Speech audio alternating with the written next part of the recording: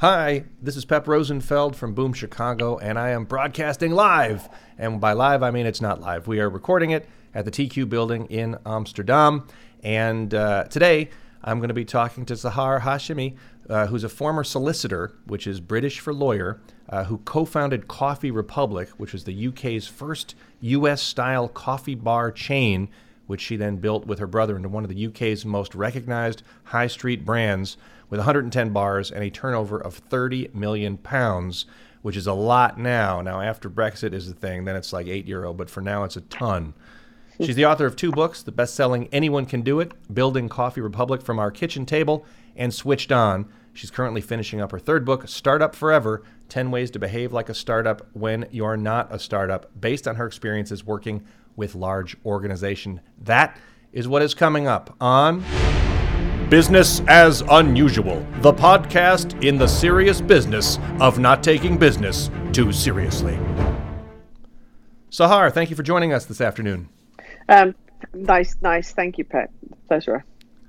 And now we met, you and I, but briefly. It was sort of a backstage meeting at the Nordic Business Forum, Stockholm. And how was that experience for you? It was wonderful. I always love speaking to Scandinavian audiences. I have to say, the kind of energy and the kind of openness to hearing new ideas is wonderful there. So yeah, it was a big event. The other speakers were great. It's great to go to these events and you can hear the other speakers and learn a bit. And it's a great opportunity. That's actually quite nice to hear because as someone who's backstage, I see some speakers stick around and watch the other ones excitedly, and some just get out of there. I did my thing. I got to go do a book signing and fly to the next event. Yeah, no, it's a wonderful opportunity. I mean, when do you ever get to sort of be in the audience? And I think the opportunity to hear these other speakers, it's kind of that's half the joy of all this. It's like the rock bands at Live Aid. Are you there to just for yourself? Or are you there because hey, I also want to watch Queen. Yes, exactly. Someone just saw Bohemian Rhapsody. Okay, well let me dive right in and talk about sort of the themes behind your 3rd book, Startup Forever. I think we hear more and more. We being me and my crew, we hear more and more about big organizations trying to carve out startup-like culture within their organizations, and I've heard a lot of different theories about it. What's your take, which I guess is me asking you to summarize the book you're about to publish in a minute, but what is your take? How should they do it? Well, I mean, the angle I come from is, in the 70s, you used to have this word entrepreneurship, and entrepreneurship is actually a word that I quite dislike entrepreneurship because it almost...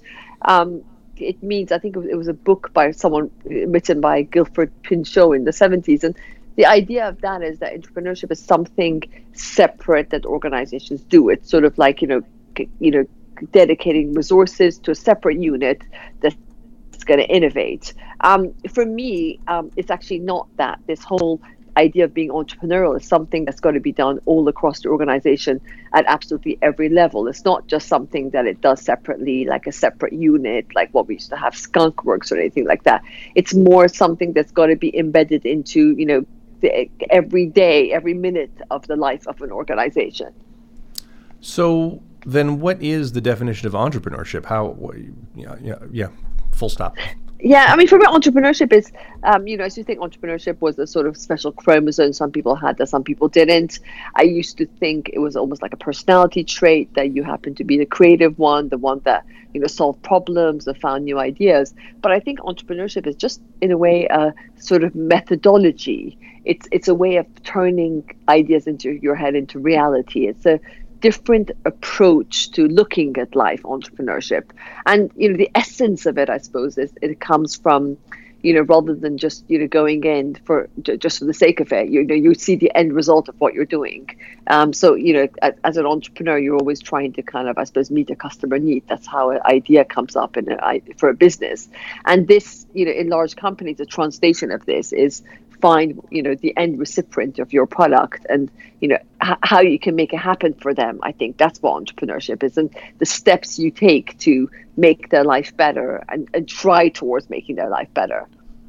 Well, now this because I have certainly heard a lot of people say that entrepreneurship, you're either born with it or you're not, and you saying the opposite, sounds like the talk of someone who stumbled into entrepreneurship unexpectedly. How did Coffee Republic come about?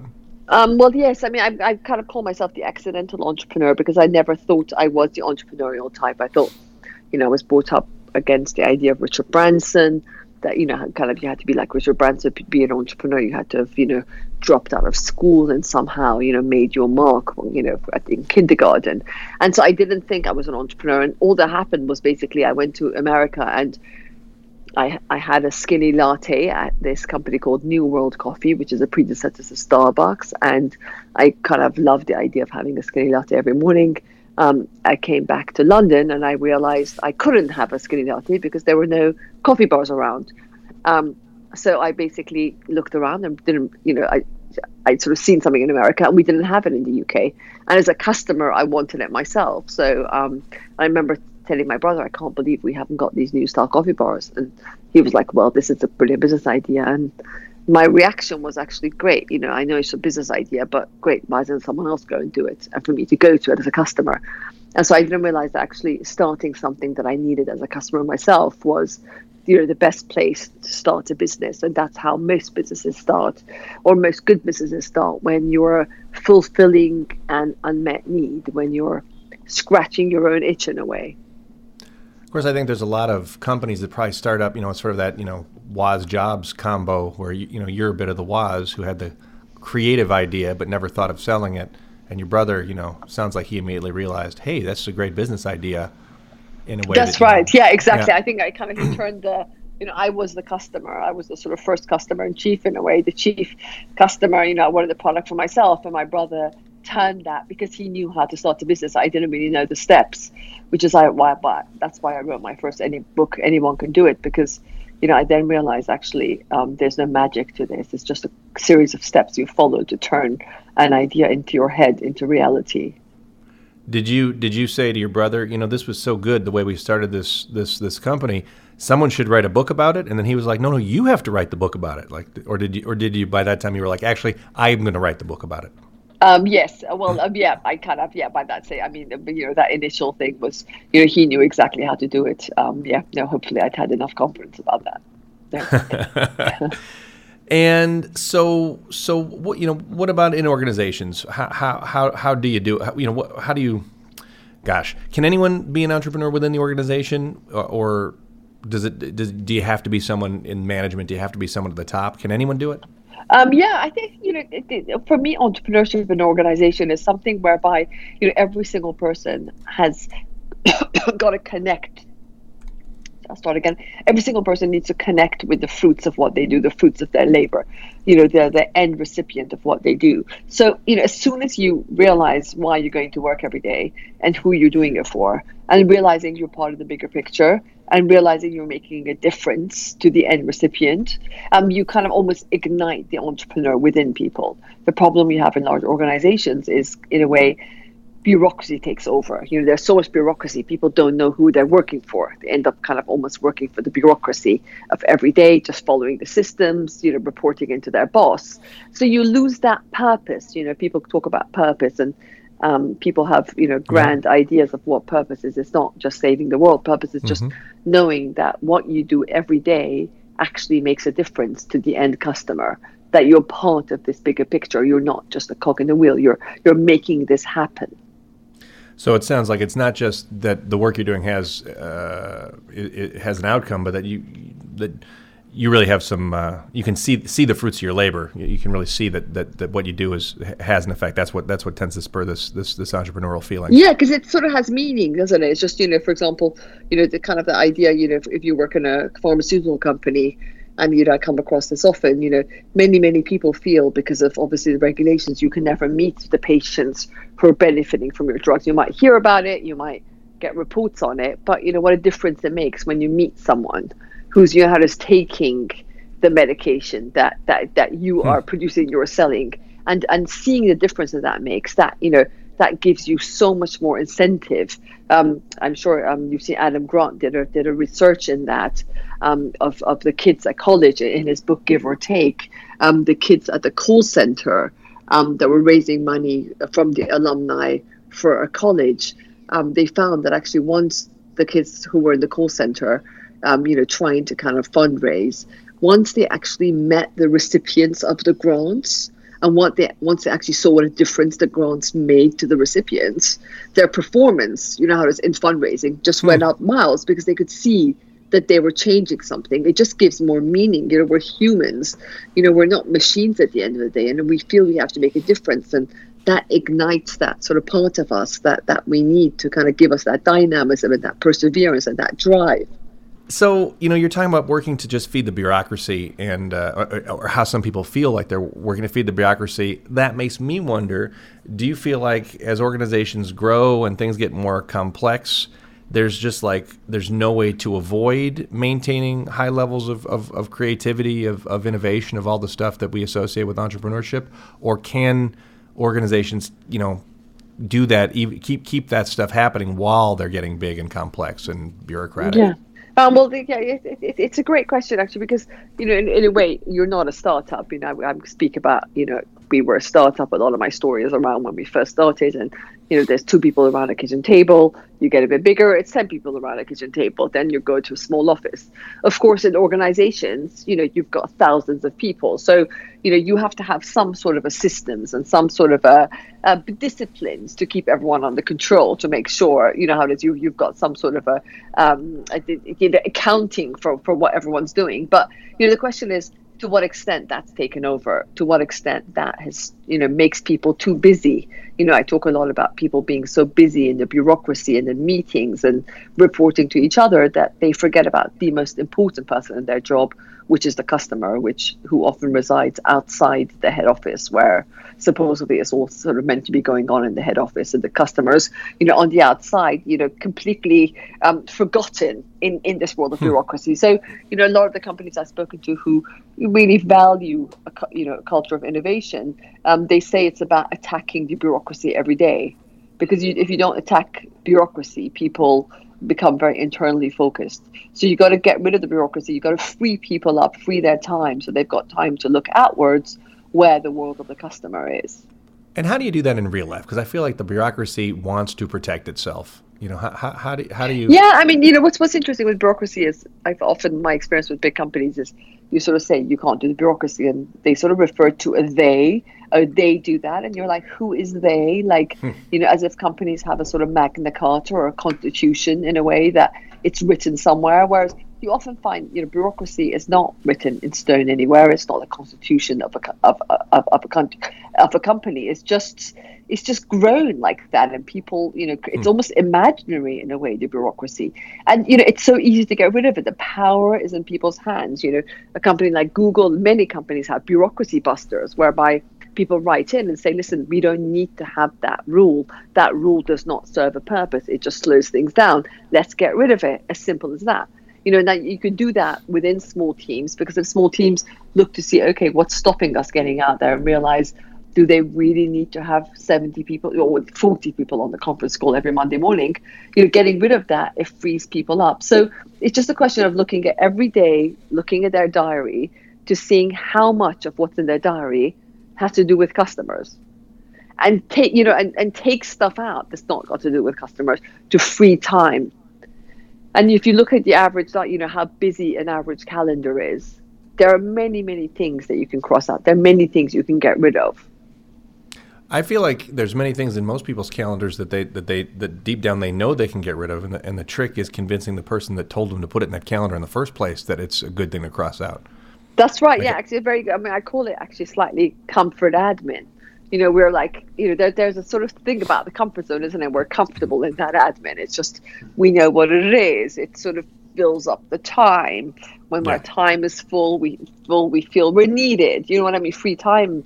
People get very nervous with free time in organizations, because it means, you're not needed, or, you know what I mean? But it might be for 1 minute. You're sort of, your work is redundant because you actually haven't got anything. And there's a lot of cachet to go with busyness. And I think it's just that will come from the top is, when you kind of, for example, see Jeff Weiner of LinkedIn, he says he schedules actively 90 minutes of free time in his diary, and how critical those 90 minutes are. So I think, that sort of culture that is going to be set from the top in a way to tell people it's okay to have the free time, and how important that is to constantly attack your own bureaucracy to get out there with customers.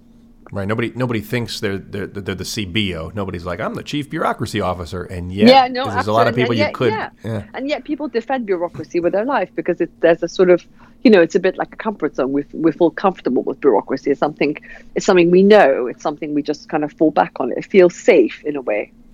I just feel like it's that, the old like, oh, we have to get rid of our budget by the end of the year, or we get a smaller budget. Like that to me is exemplifies the whole problem. Like wrong metrics for did we have a successful year? Confusing busy with productive, all those things. That's right, absolutely. And I mean that's another kind of thing I've got, which is resourcefulness, which is, we don't use any of our resourcefulness muscles at all, because exactly. It just, if the budget's small, then we can do much less. If the budget's big, we feel we can do more. It's just, that's another misnomer in big companies.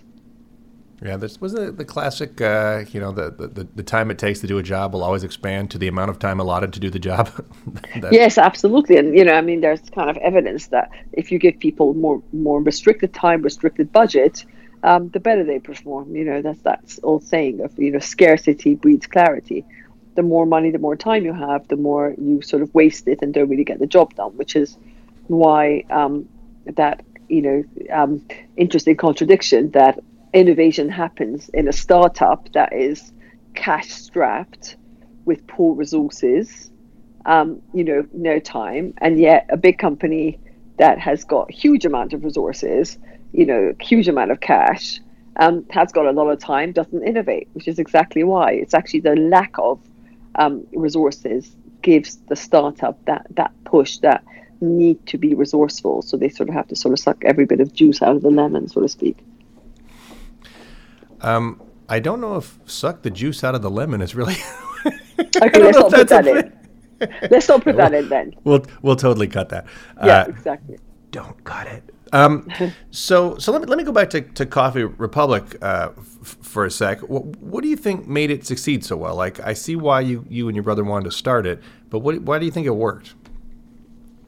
Well, we were obviously the first coffee bar of its kind to open in the UK. So, there was a need for, people wanted this new style coffee bars, and we brought a whole new way of drinking coffee. And, there was a time where people wanted a higher quality coffee experience, and we came with a brand. Yeah.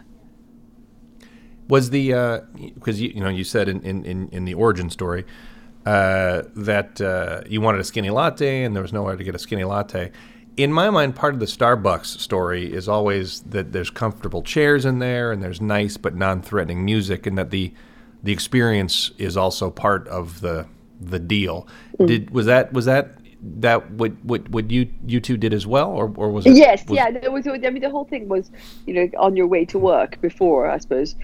Definitely in the UK, you'd either go to sandwich bars, so the coffee was very much sort of something on the side, or you'd go to the office coffee machine. So this idea was that you'd go in, every day, and then this would be that sort of 10-minute respite from the office on your way in, where you'd have the wonderful aroma of coffee going around. You'd hear the hiss of the coffee machine.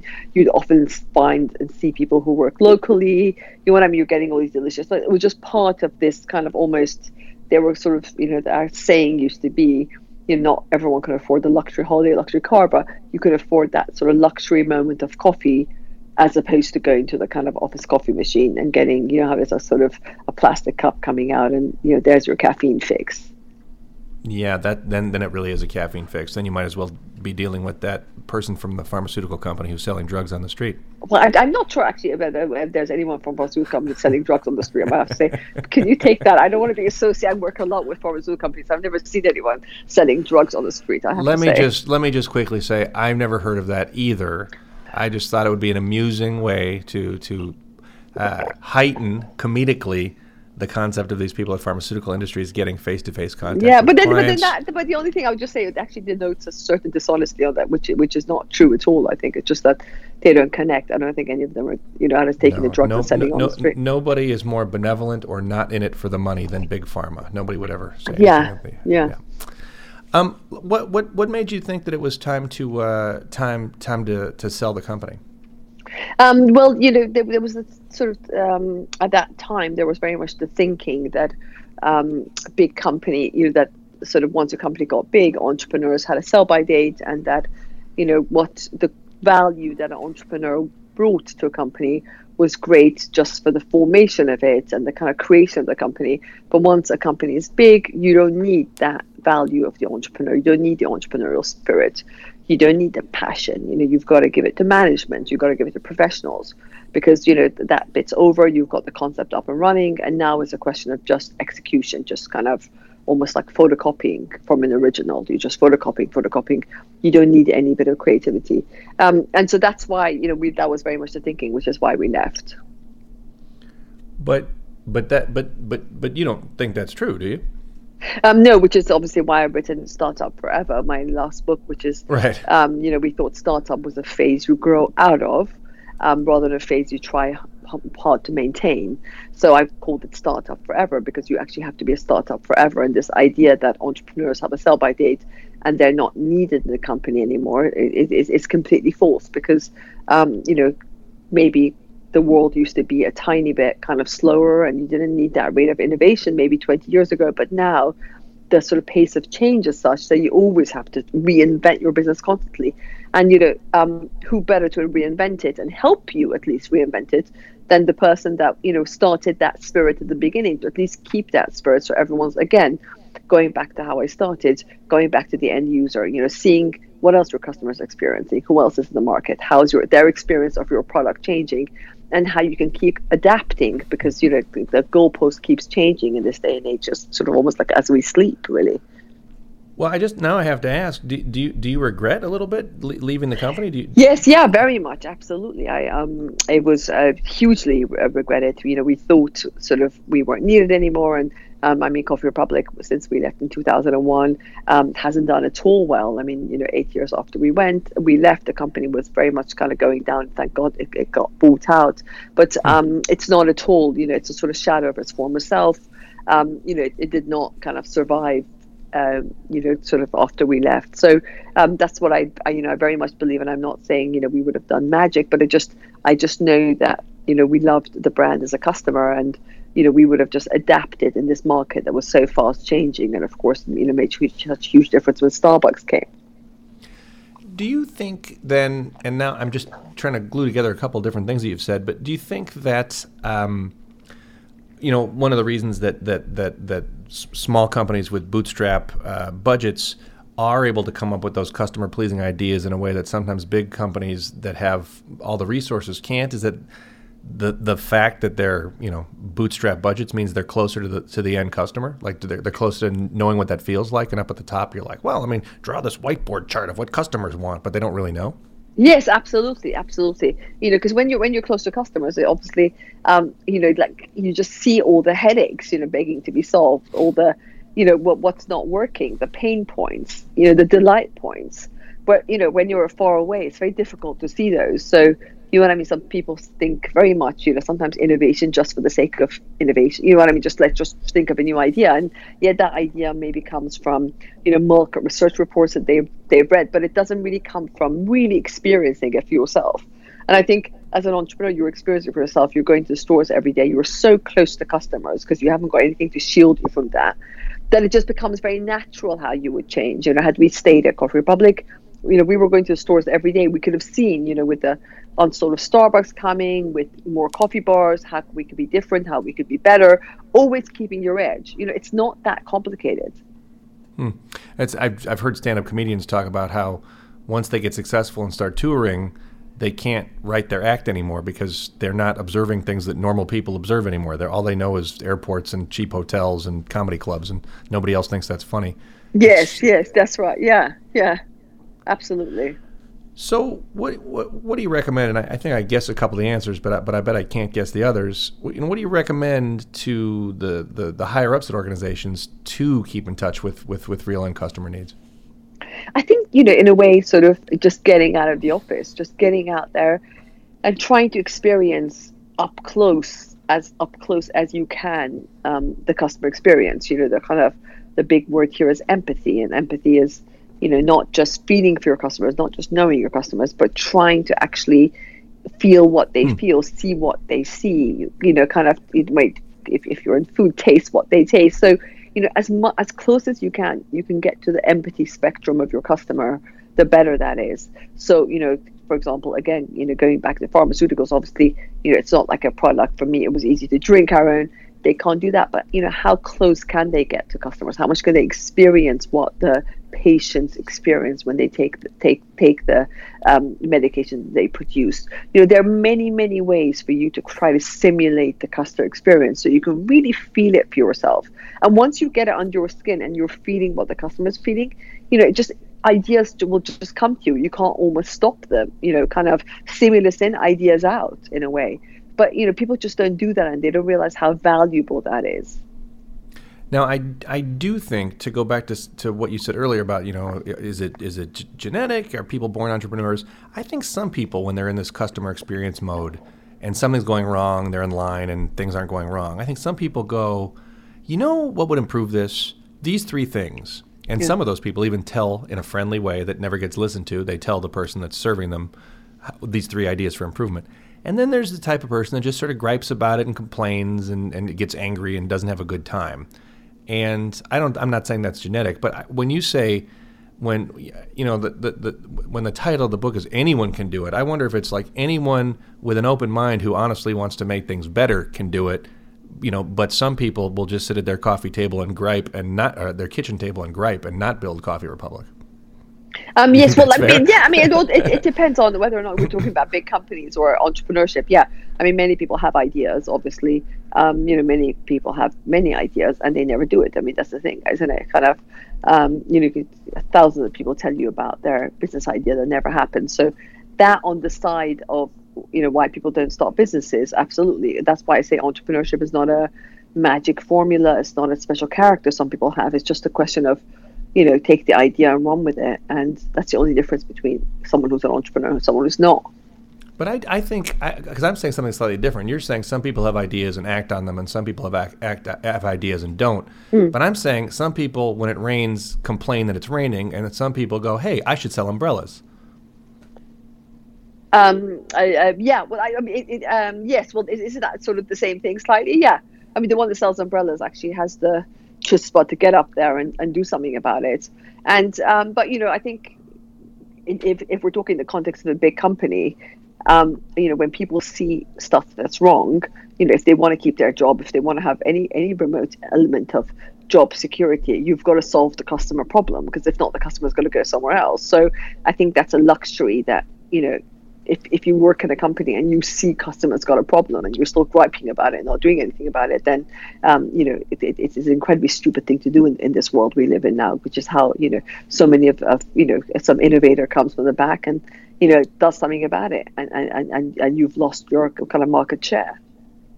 Yeah, I guess that's true. I just feel like there are gripers and there are problem solvers, and gripers are not entrepreneurs. I guess that's what I'm saying. So my own point is, it's actually, in this day and age, I think a griper could have survived back then, but I just don't think they can anymore, because it's a world that's changing so fast that you just keep having to innovate.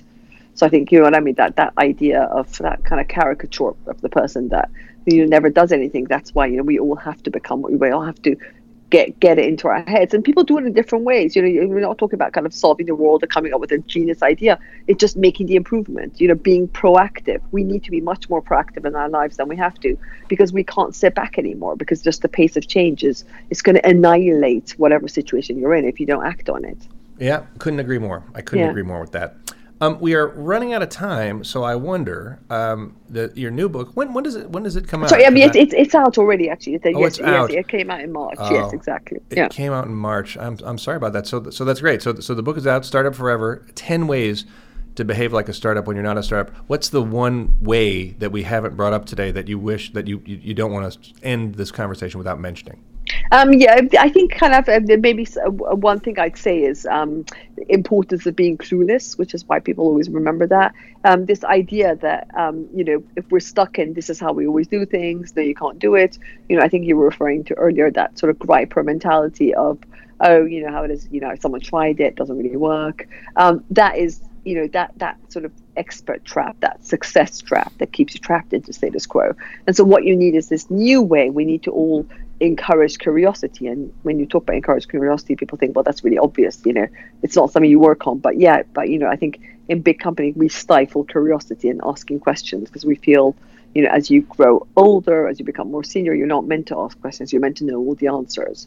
So cluelessness is something as being an outsider, looking at your business like an outsider, looking at the possibility of what you can achieve, I think is something that's now in everyone's hands. And, going back to the theme, really, Pippa, what you were asking was, we all have to become that kind of much more clueless person and take control. And, if we're missing something, something's not working out, it's in all our responsibility to change it.